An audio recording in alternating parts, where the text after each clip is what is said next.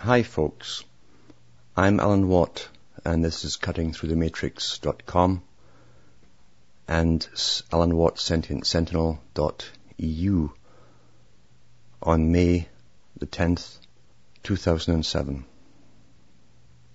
Tonight I'm going to read a little bit from a magazine called the Wilson Quarterly.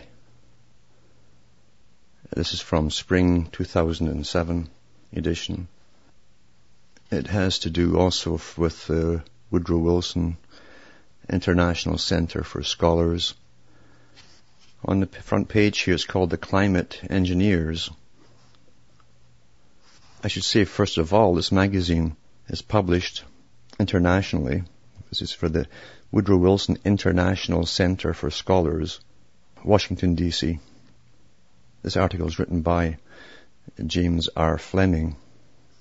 I think it also mentions in here of his different affiliations, which are interesting to look up always.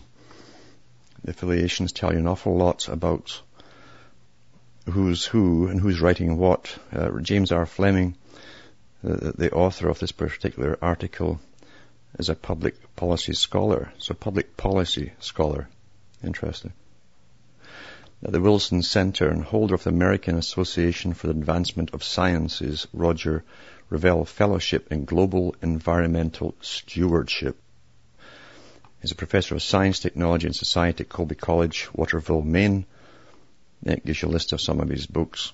So it's written by one of those guys in the know on the big con that's going on. And so they can't give, obviously, anything near a fair description. But this article is written almost in a British fashion, where they'll give you little bits of facts mixed with almost comedy and alarm together, which leaves the reader in a limbo land where the fear gets into you. You will think, my God, there's a bunch of crazy people running this particular system, which intensifies the fear. And they also give you the disinformation to do with, in this case, it's global warming.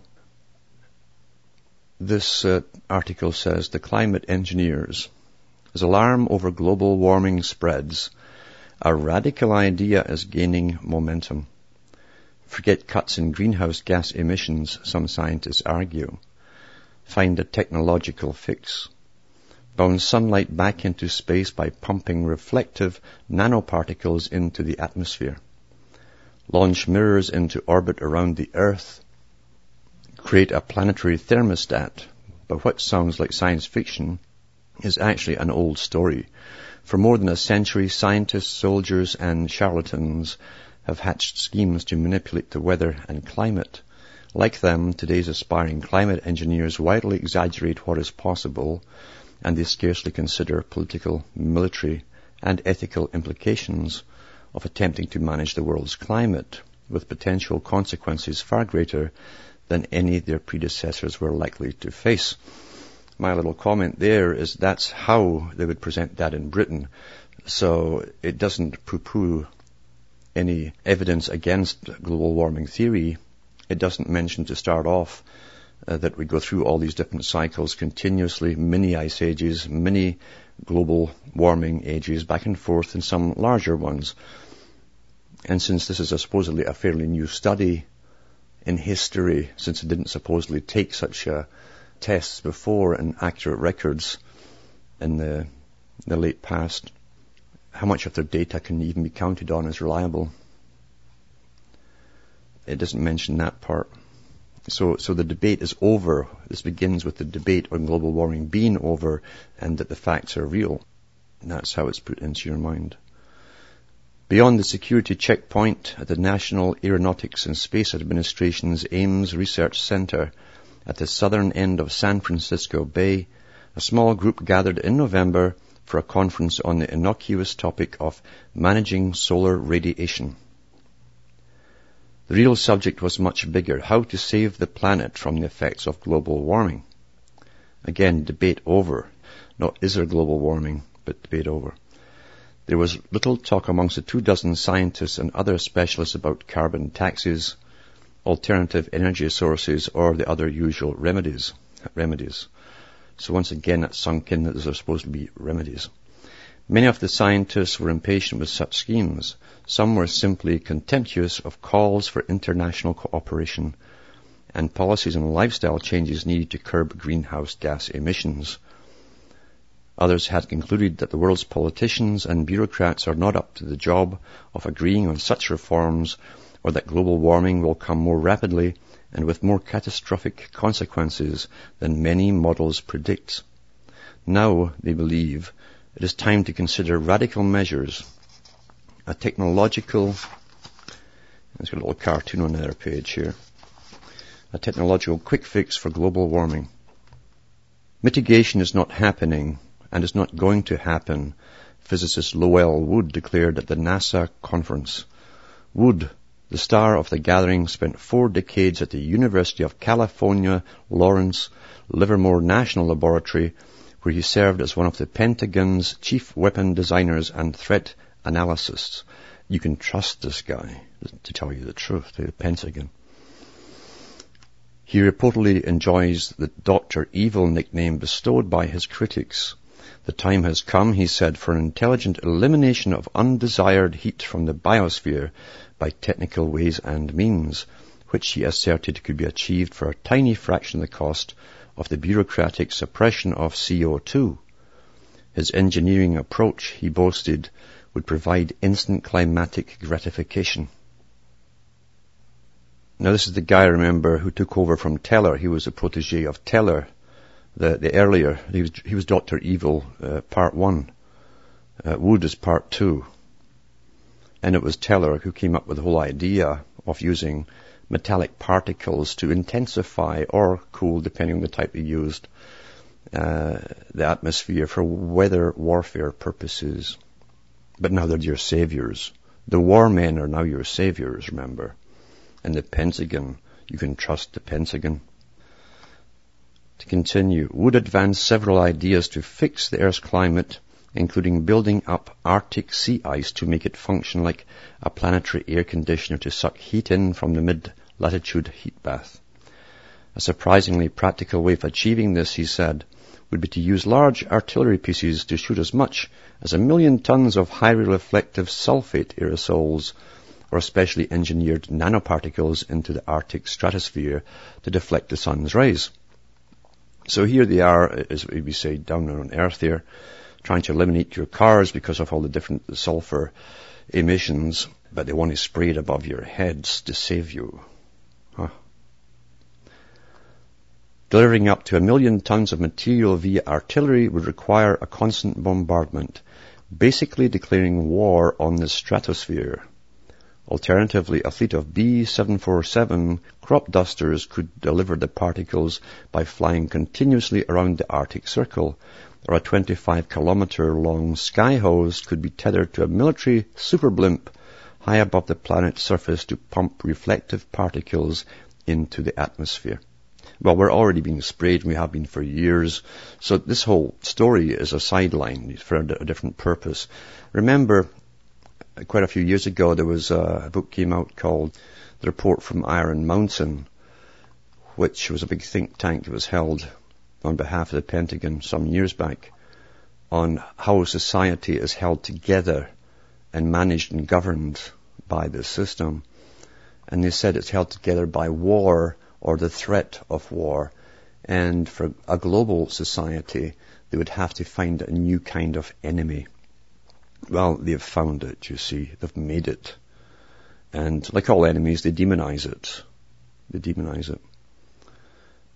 And so this article here is part of the con game, the continuing con game, in an almost light-hearted manner.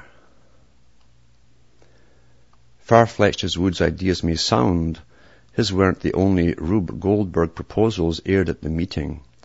Even as they joked about a NASA staffer's apology for her inability to control the temperature in the meeting room, others detailed their own schemes for manipulating Earth's climate. Astronomer J. Roger Angel suggested placing a huge fleet of mirrors in orbit to divert incoming solar radiation at a cost of only several $trillion. War must be profitable, you see. Atmospheric scientist John Latham and engineer Stephen Salter hawked their idea of making marine clouds thicker and more reflective by whipping ocean water into a froth with giant pumps and egg beaters. Most frightening was the science fiction writer and astrophysicist Gregory Benford's announcement that he wanted to cut through red tape and demonstrate what could be done by finding private sponsors for his plan to inject diatomaceous earth, the chalk-like substance used in filtration systems and cat litter, into the Arctic stratosphere. He, like his fellow geoengineers, was largely silent on the possible unintended consequences of his plan. Oops. But there you go. That's the kind of stuff they feed the public to terrify us that a bunch of madmen are in control that don't know what they're doing. Now, all of these characters live on massive grants their whole life long. And these characters do what they're told. They do what they're told. And it is true at the top, they make sure that every possibility is covered, so each one is given his specific area of speciality to follow. That's how you always maintain power down through the ages. You make sure you look at every possibility that could ever possibly happen, and every type of divergence from each possibility and consequences, and you come up with solutions in advance. The inherent unknowability of what would happen if we try to tinker with the immensely complex planetary climate system is one reason why climate engineering has until recently been spoken of only sotto voce in the scientific community. Many researchers recognize that even the most brilliant scientists have a history of blindness to the wider ramifications of their work. Imagine, for example, that Wood's scheme to thicken the Arctic ice cap did somehow become possible.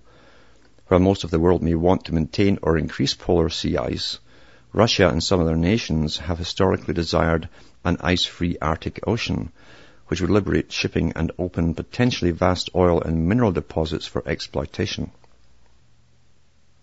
And an engineered Arctic ice sheet would likely produce shorter growing seasons and harsher winters in Alaska, Siberia, Greenland and elsewhere, and can generate super winter storms in the mid-latitudes. Yet Wood calls his brainstorm a plan for global climate stabilization and hopes to create a sort of planetary thermostat to regulate the global climate. That means that someone's in control of the thermostat, and guess who's paying for the fuel? Who would control such a thermostat, making life-altering decisions for the planet's billions? The top psychopath, that's who it would be. What is to prevent other nations from undertaking unilateral climate modification? The United States has no monopoly on such dreams. November 2005, for example, Yuri Israel, head of the Moscow-based Institute of Global Climate and Ecology Studies, wrote to Russian President Vladimir Putin to make the case for immediately burning massive amounts of sulfur in the stratosphere to lower the Earth's temperature a degree or two, a correction greater than the total warming since pre-industrial times. There is, moreover, a troubling motif of militarization in the history of weather and climate control. Military leaders in the United States and other countries have pondered the possibilities of weaponized weather manipulation for decades. Lowell Wood himself embodies the overlap of civilian and military interests.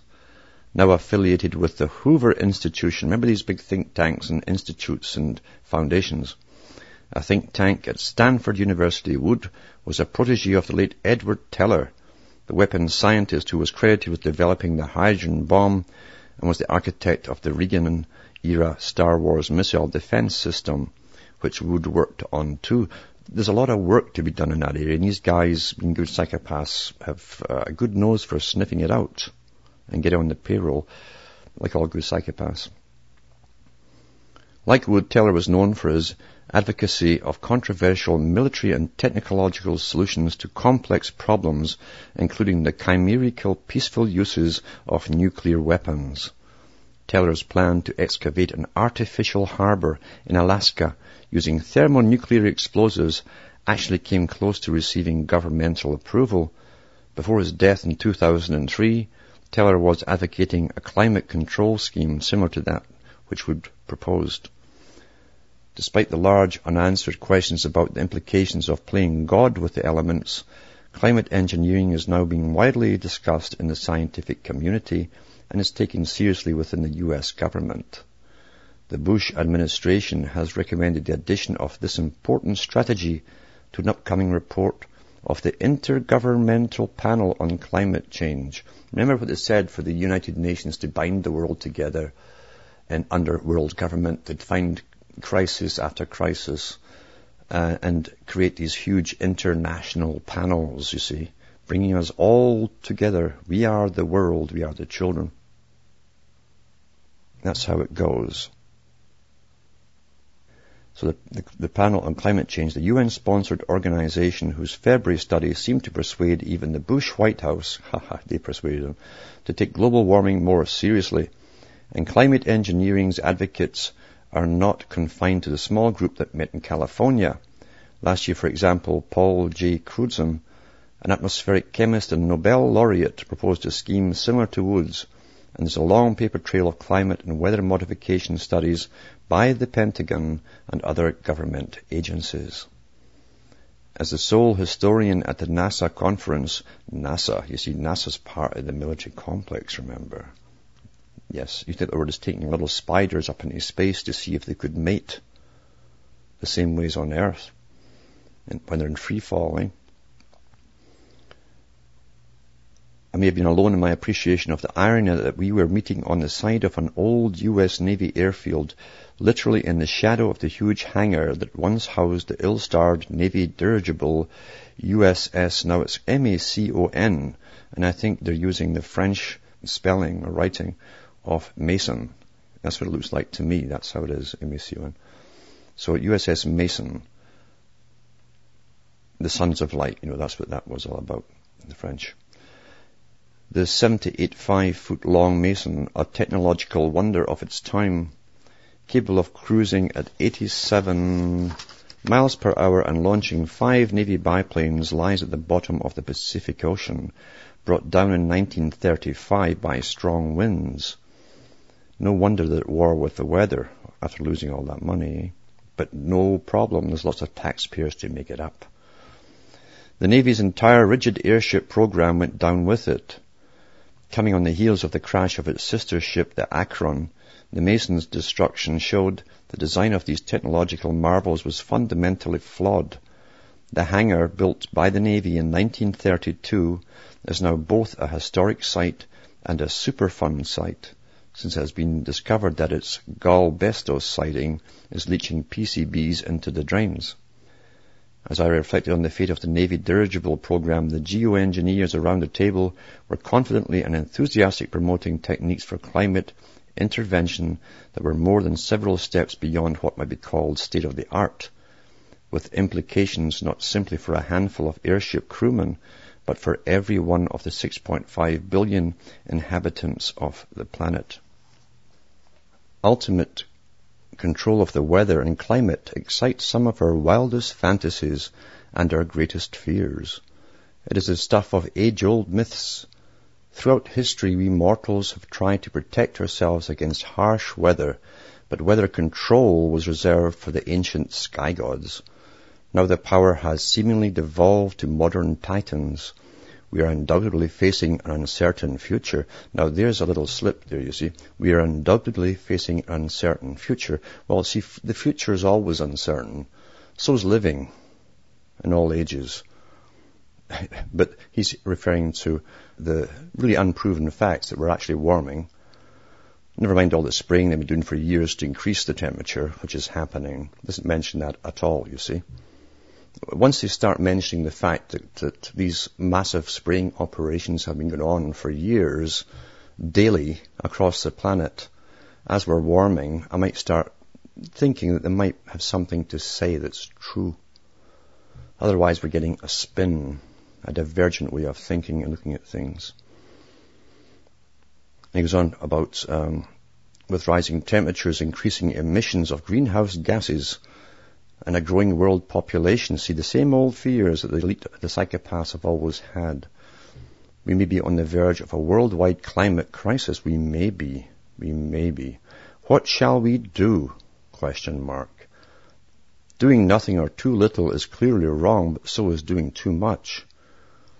Largely unaware of the long and checkered history of weather and climate control and the political and ethical challenges it poses, or somehow considering themselves exempt, the new Titans see themselves as heroic pioneers, the first generation capable of alleviating or averting natural disasters. They're largely oblivious to the history of the charlatans and sincere but deluded scientists and engineers who preceded them. If we fail to heed the lessons of that history and fail to bring its perspectives to bear in thinking about public policy, we risk repeating the mistakes of the past in a game with much higher stakes. Then it goes on about some of the history of previous scientists who've tried to fiddle with the weather. And it's an old science, it's old stuff, really, in all reality. This is for public consumption, this kind of thing. It doesn't poo-poo the evidence towards the global warming, doesn't mention the spraying that has been going on before the public even heard the term global warming. It doesn't mention the fact it's a UN policy to find some massive world enemy to bring us all together to fight. And it doesn't mention the fact that, no, it's not new at all. All the ancient priesthoods used the sun in the sky as a god, which they served, of course, being the priests. They spoke for the god. You always have gods, you see, with their spokesman on earth, because the rest of the people seem to be too stupid to communicate with the god. We need these interpreters who dress in funny clothing with long dresses and stuff, and have those little rituals where they wave things around, incense, and they burn incense, and they have little mantras and stuff, and they can sometimes dance, nice little pretty dances. Nowadays they just put suits and ties on, or white coats, stand there in front of blackboards and squiggle lines to give us magic formula, which no one can understand or follow, because it's all theory, which is magic formula. This is the technique that's been going on forever, and the ancient priesthoods too controlled the people who, especially after the first generation that's been brainwashed, the second generation believed the priests really do communicate with the sun. They could appease the sun. They could give thanks to the sun. And of course, you didn't give the gifts and worked for the priesthoods or worked for the king that supposedly represented you all on behalf of the priesthoods who ran the system. The sun wouldn't even come up in the morning. Boy, there was a good one. That worked very well indeed too. Very profitable for the few at the top. Nothing really has changed. We're ruled by cons. It's the science of conology, which has many faces and names. Nothing really changes. You must terrify the public in order to rule them, especially if you're a psychopath and you like to live at a standard of living stratospheres above the rest of the common people. And you want to make sure your protege, being superior obviously, are going to pick it all up after you've gone and reign just like you. In Egypt, they used to say that the Pharaoh represented the sun. He was the embodiment on earth of Ra, the sun. And that's why today royalty still reign over us, because the reign was put out there in written verse in the ancient times as being the fertilization of the earth by the sun. The sperm, you see. So the sun ruled over us. They reigned over us. Reign. What's really changed? Now, I'll tell you another thing too. You think the ones who have all of the money in the world at the top, who literally make presidents and prime ministers and break them when required, would allow any boffins, scientific boffins, paid lackeys who live on grants from the foundations that also do what they're told from the top. Do you think they would risk these characters doing something that was going to harm them themselves? No. Nope. Wouldn't happen. Wouldn't happen. Therefore, we can tell this is the agenda to completely control everything on this planet, ultimately control it, for ultimate control, where your whole life, from birth to death, at least for a generation or so, will be guided by experts. Then the next bunch, of course, we know they're going to enhance the next generations to be better slaves, more efficient, while the older types die off. But in the meanwhile, we older types must believe that we're under tremendous crisis and extinction looms ahead if we don't put our faith and trust and lives in the hands of the paid experts, the front men. Because the old way of living is completely to be destroyed, overdone with. No marriage, no growing up looking for a job, no individual decisions to make. That's the end of individualism for the common people. They declared war on that a long time ago. Many of these same professors and other professors have written books on the death of individualism and why it must be so. They're talking about the commoners, you see. Individuality amongst the commoners has always been a problem to them down through the ages. Still is at the moment, but not for long. Unless we reclaim our rights and throw off the blinders and tell them, hey, we're not being fooled anymore. And we have to do it soon because they've got the next few hundred years mapped out, just like the last few hundred years. We are living through a business plan, a script. And every major change in your life, and all the minor ones that come along, which you think is your natural culture that you're born into, were scripted before you were born in this long-term business plan. We will all be put into these lovely habitat areas where our betters, our experts, will take care of us because they love us. They love us so much. In fact, they can't sleep by worrying about us. Constant worry. So they have Agenda 21 all wrapped up to move the big sheep herd into the brand new pen where everything will be taken care of for us, and we won't have to make a single decision for the rest of our lives. That's what it's all about. The sky is falling, which in a sense it is with all the spray that's coming down. The climate is going crazy because of all the HAARP technology in use as they use it. The big magician, the Wizard of Oz, is waving his wand above our heads and through the airwaves, and people are believing the media that doesn't talk about what's up above their heads, or the little man behind the curtain, the scientist pulling all the levers. We are not to think for ourselves. As Brzezinski said, the public shortly will be unable to reason for themselves. They'll expect the media to do it for them. And you do see that everywhere. Along this vein is the article from this week's parallelnormal.wordpress.com. The headline is "Prepare to be transitioned into your new habitat." And the brother is a brother. The love transitioned. Transitioned is a fuzzy word. It's a user-friendly word. It doesn't upset the sheep. Change might, but transitioned and harmonized is better. Harmonized into one homogeneous mass. We'll all be very, very happy. For us all, we'll all be one.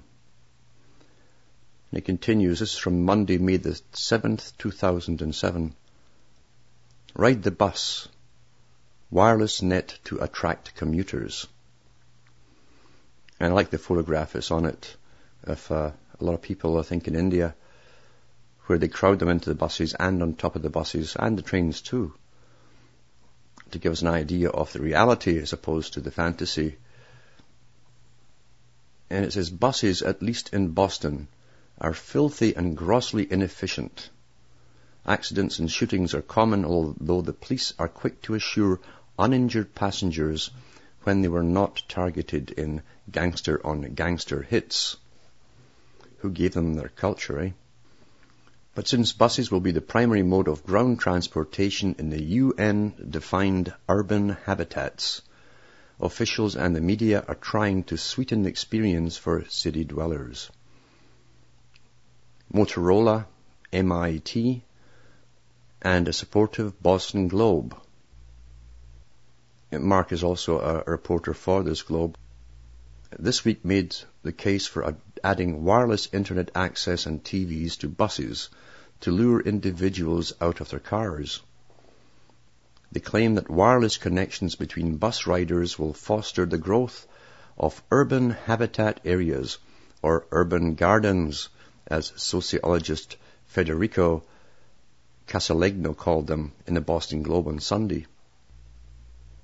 Casalegno, who has just designed a futuristic-looking prototype bus station at MIT, is collaborating with the university's Smart Cities Group, which is headed by the architect and urban planner William J. Mitchell. MIT is a big player with government. It always had, and the CIA. They have more government buildings there. And they get funded from the taxpayer through these covert operations, and even down to the big monitoring of the internet. They're a big player in doing that. They have a lot of special rights that no one else has. I know because my firewall gets hit with them all the time. But Casalegno's real job, which the Globe article does not mention, isn't that interesting too? This Casalegno, who's really pushing this, is working for Motorola, where he is a manager. He's a manager for the companies that will do the wireless, internet and cell phone stuff in the buses. There's no conflict of interest here. Of course not.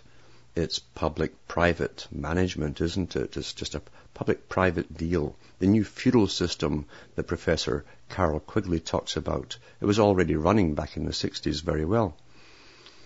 In fact, Quigley mentioned back then it had been on the go, this global structure of supranational governments for over 50 years at that time. Motorola's and Mitchell's plans do not allow for weekend excursions to the country, let alone opportunities to reside permanently outside the city. But ubiquitous wireless connections will benefit Motorola, and a Sovietized transportation system will help cities such as Boston comply with the UN's Agenda 21. In his book, E-Topia, Mitchell describes future urban centers characterized by live work dwellings, that's called camps, labor camps, and 24 pedestrian-scale neighborhoods, according to his publisher. And Motorola's current vision, according to Monday's Financial Times, is seamless connectivity. Seamless connectivity. Access to information at any time, on any device and anywhere. So there you go. This is really steamrolling ahead. The plan was laid down before I was born. There are books written about this. We're all now the fish. We're fish in a huge net. And they're pulling the rope now to close the mouth of the net. And we're all inside the net. That's what's happening right now. And the 1,000 points of light, the big corporations and NGOs, are pulling the strings. The old Masonic term used by Franklin and others, and George Bush's father. Now reading from William J. Mitchell's book, E-Topia. You see, they're all utopians, but E-Topians. for electronic topians. This is what the marketers have said. It's supposed to be. This is the whole book, no doubt, was ghostwritten for them, because these characters at the top don't write their own books, including Al Gore. The experts basically get together panels who then write it up for them, and they front for it at shows where they're paid $500,000 to speak about it to the masses. And it says here, the global digital network is not just a delivery system for email, web pages, and digital television. It is a whole new urban infrastructure, one that will change the forms of our cities as dramatically as railroads, highways, electric power supply, and telephone networks did in the past. In this lucid, invigorating book, William J. Mitchell examines this new infrastructure and its implications for our future daily lives. Picking up where his best-selling City of Bits left off, Mitchell argues that we must extend the definitions of architecture and urban design to encompass virtual places as well as physical ones, and interconnection by means of telecommunication links, as well as by pedestrian circulation and mechanized transportation systems. He proposes strategies for the creation of cities that not only will be sustainable development, there you go, Agenda 21, you see, sustainable, but will make economic, social, and cultural sense in an electronically interconnected and global world. The new settlement patterns of the 21st century. Now, you better think about this really hard. The new settlement patterns. That's your big camps, folks. Of the 21st century will be characterized by live-work dwellings, kind of like upstairs, downstairs. You know, where all the servants sleep under the tables, beneath the sugar bins and stuff like that, where they work. It'll have 24-hour pedestrian-scale neighborhoods, rich in social relationships, and vigorous local community life, complemented by far-flung configurations of electronic meeting places and decentralized production. That's like work at home, I guess, in your little cell.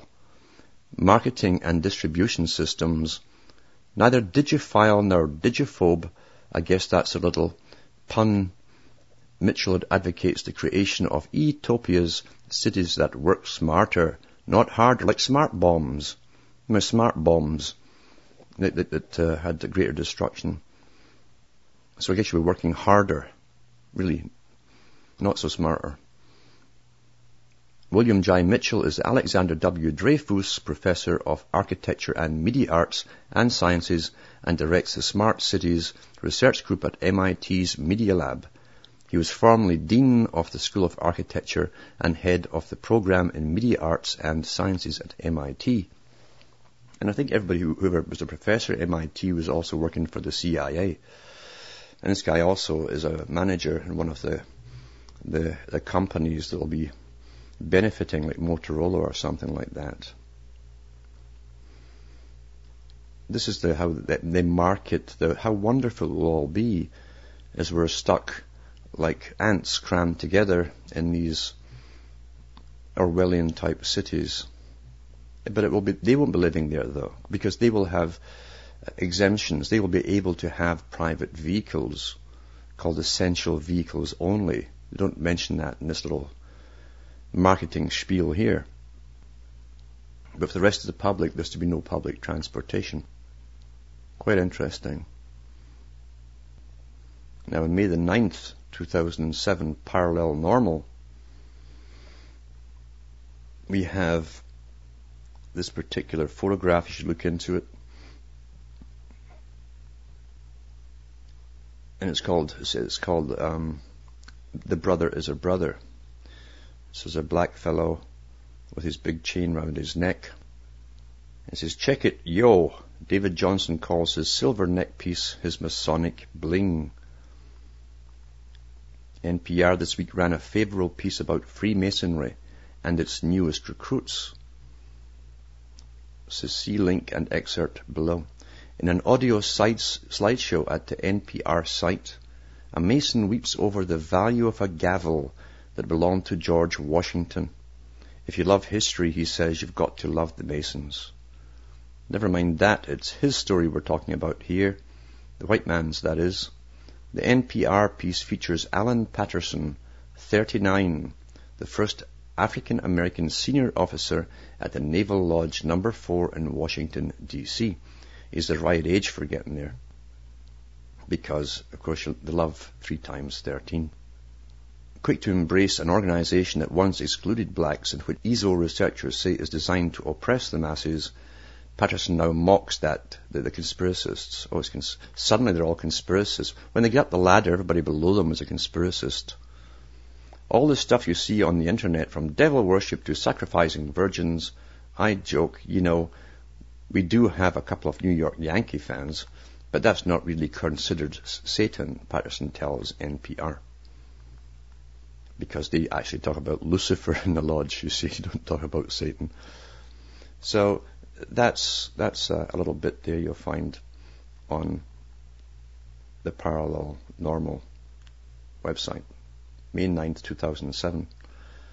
Yeah, it's amazing how people, but again, the psychopathic ones who always end up being leaders of every group and creed have no problem getting a payoff. You can see, if you're a psychopath, you can rationalize anything you do to save your own ego. And black will become white, white will become black. And opposites can change instantly to satisfy the ego. And they say that everyone has their price. Old saying in ancient times from the Middle East, everyone had their price. You could always go into a place and buy off someone who then would do the dirty on their own people without any qualm. Because we live in a psychopathic structural system of economics and money. So naturally, only the evil, vicious ones will claw their way to the top in any part of this structurized system. And they always become terrified of those they leave behind. The masses frighten them, and they will always turn on the masses. That's standard in the history of the world and psychopathy. People should try and get a hold of a book put out by the Club of Rome in the 90s. It's called The First Global Revolution. It's in a paperback version by Alexander King, who's the author, and Bertrand Schneider, the other author. They both worked for the Club of Rome. Alexander King was one of the founders for the Club of Rome. And he also, for many years, worked for the United Nations via Britain and France with the Overseas Economic Corporation for Development, which is just you pay your tax money to the United Nations that then distributes it to the big international corporations in the poor countries, where it goes into lots of pockets of the guys at the top. Every country has a department of this, and has had since the end of World War II. In that book, they go into methods that they discussed, King and Schneider and others had discussed about setting up. Because they're described as a big think tank, you see, that comes up with the ideas for shaping the future, the Club of Rome. And they then market those ideas to all the lesser foundations that then put it into action and implement it through media, which is called consciousness raising. They shape the direction you're supposed to think into and give your opinions, so you're being shepherded and crafted carefully along a predetermined path, which the Club of Rome and others have shaped for you. And in that book, they talk about ways to unite the planet, and not only unite them, to bring in this scientific system where scientists could bypass governments and do things without asking permission of the people or governments. Because it's to be a world of experts, like Bertrand Russell talked about and other ones talked about. The illumined ones have to guide us and shape us, because after all, they're brighter than the rest of us, you see. And by social Darwinism, and its standards, they are naturally the ones that should be the bosses, according to themselves. And they talked about ways years ago to make the public give up all their old habits like picking a mate and having children willy-nilly, and how all the lesser types were just breeding out of control. And there'd be too many of the lesser types in the future, and they had to find ways of bringing all that population down. But how do you do it? How do you get them to change their ways and come into habitat areas where the experts can manage us in a eugenics type fashion? And in this book I mentioned, The First Global Revolution, they say that they hit upon the idea of environmental crisis, so that the environment and the weather would become the enemy, and we'd all have to be terrified into giving up all our old, nasty little petty, random ways and be organized properly as our betters see fit. They're using, as we know, as I've said many times, the HAARP type technology. They have more than one station, not just the one in Alaska, and they're spraying the entire planet right now, daily, with metallic particles that Teller suggested back in the 50s. The evidence is above your head. It's all around you. And 1,000 points of light that George Bush Sr. mentioned when he talked about the New World Order coming into view. He said 1,000 points of light are working towards this agenda right now. These are the guys holding the strings of the net as they pull it all together. 1,000 big foundations and NGOs with many mini ones beneath them, all working towards this to coordinate this massive interconnected plan to bring the sheep into the new sheep pen, into our little green folds in the city slums, this new Soylent Green, where we'll probably have plastic rubber plants, because they'll have to find some way to dispose of all of those oil products and plastics made of the byproducts of oil industry. That's why they made it very popular to drink spring water from plastic bottles. Not only do you pay for the plastic, they get rid of their waste, just like this aluminum oxide called fluoride that's in your toothpaste. They find ways of getting rid of their waste on the sheeple down below. And they tell you it's good for you, as you take this xenoestrogen into your system. Again, another thing talked about a long time ago by Charles Galton Darwin, how to alter the hormonal levels of the public. Isn't it just amazing how it all fits together? I don't personally know people in ordinary society that can come up and make wish lists, and everything happens in sequence to make it happen for them. Boy, that's luck. That's luck, isn't it? Well, of course, there's no luck involved here. This agenda was on the go long, long ago. It was discussed at the time of the French Revolution. People think it was just a middle-class French revolution of the people using the masses to get more power. In one sense, that was true. However, in another sense, it was to do with a planned society.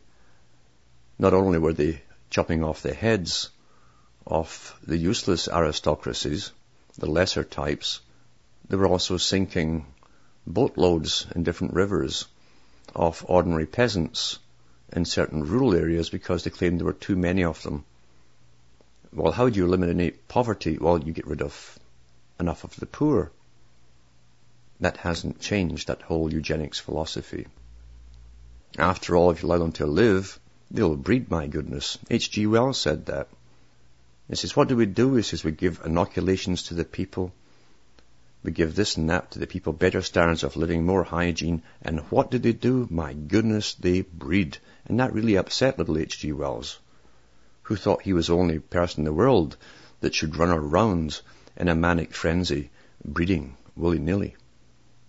But then, of course, he had superior genes belonging to the Fabian Society and all.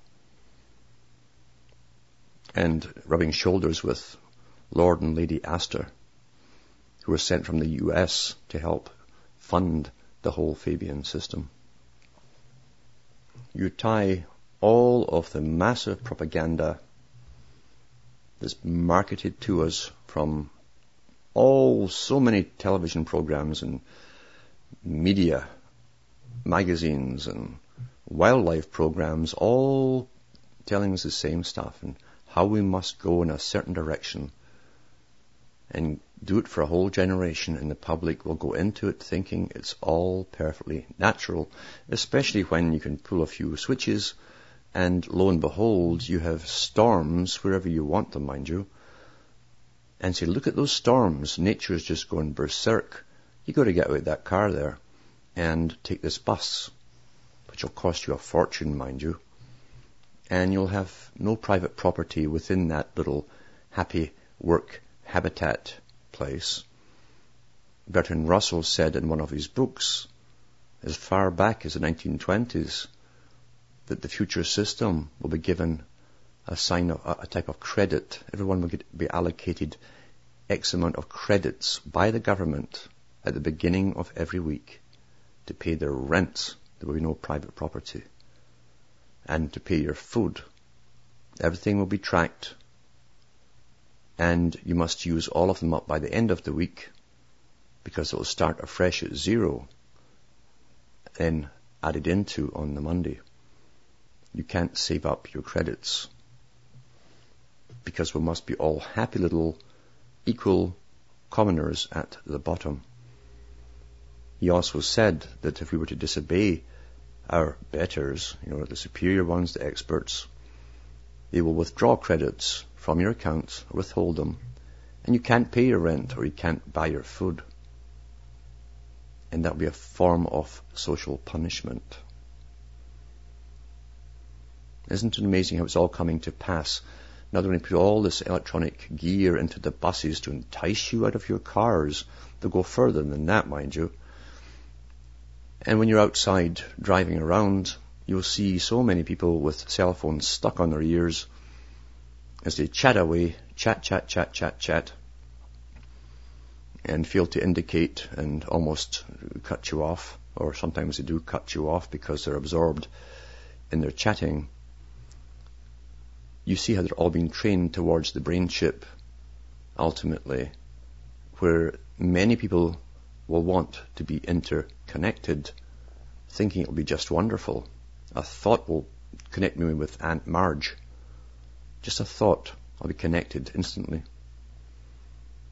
But they don't tell you the other side of the coin, because once you're chipped, there'll be no more you.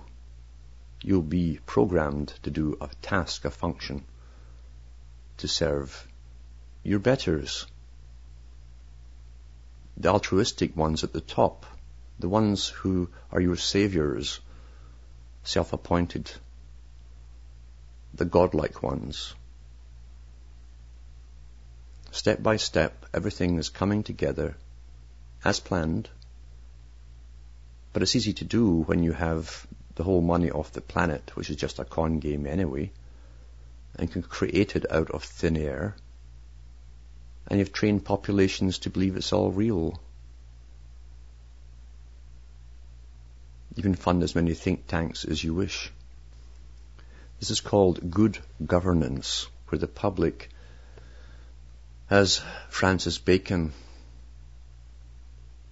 said in one of his little resumes to the king, it is best off that the public do not understand the real motivations of government, but it's best that they think they understand.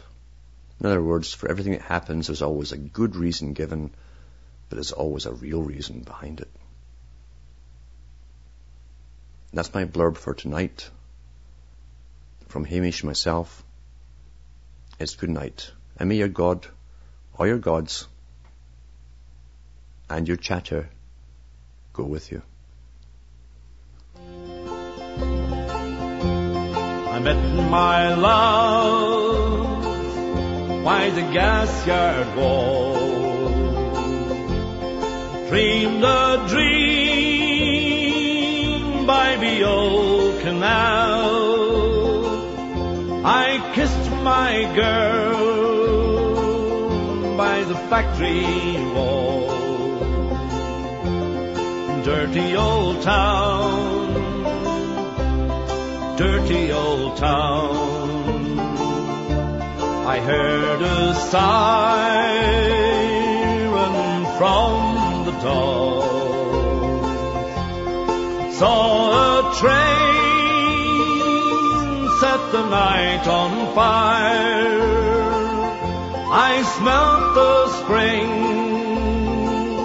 on the smoky wind. Dirty old town, dirty old town.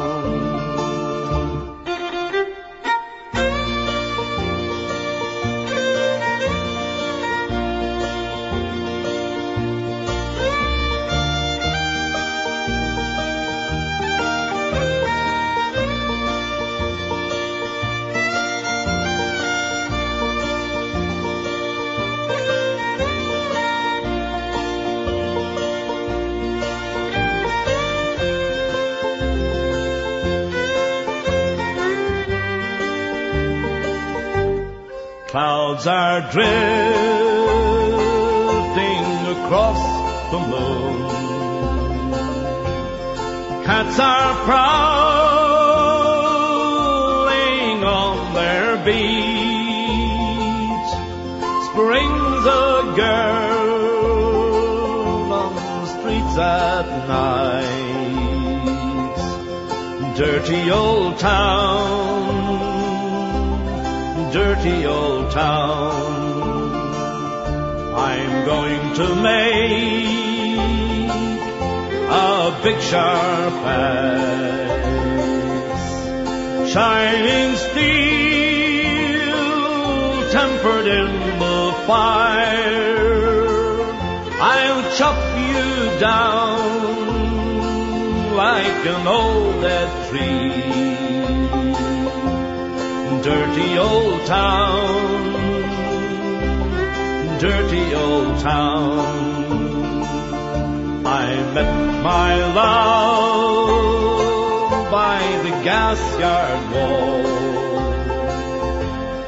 Dreamed a dream by the old canal. I kissed my girl by the factory wall. Dirty old town, dirty old town, dirty old town, dirty old town.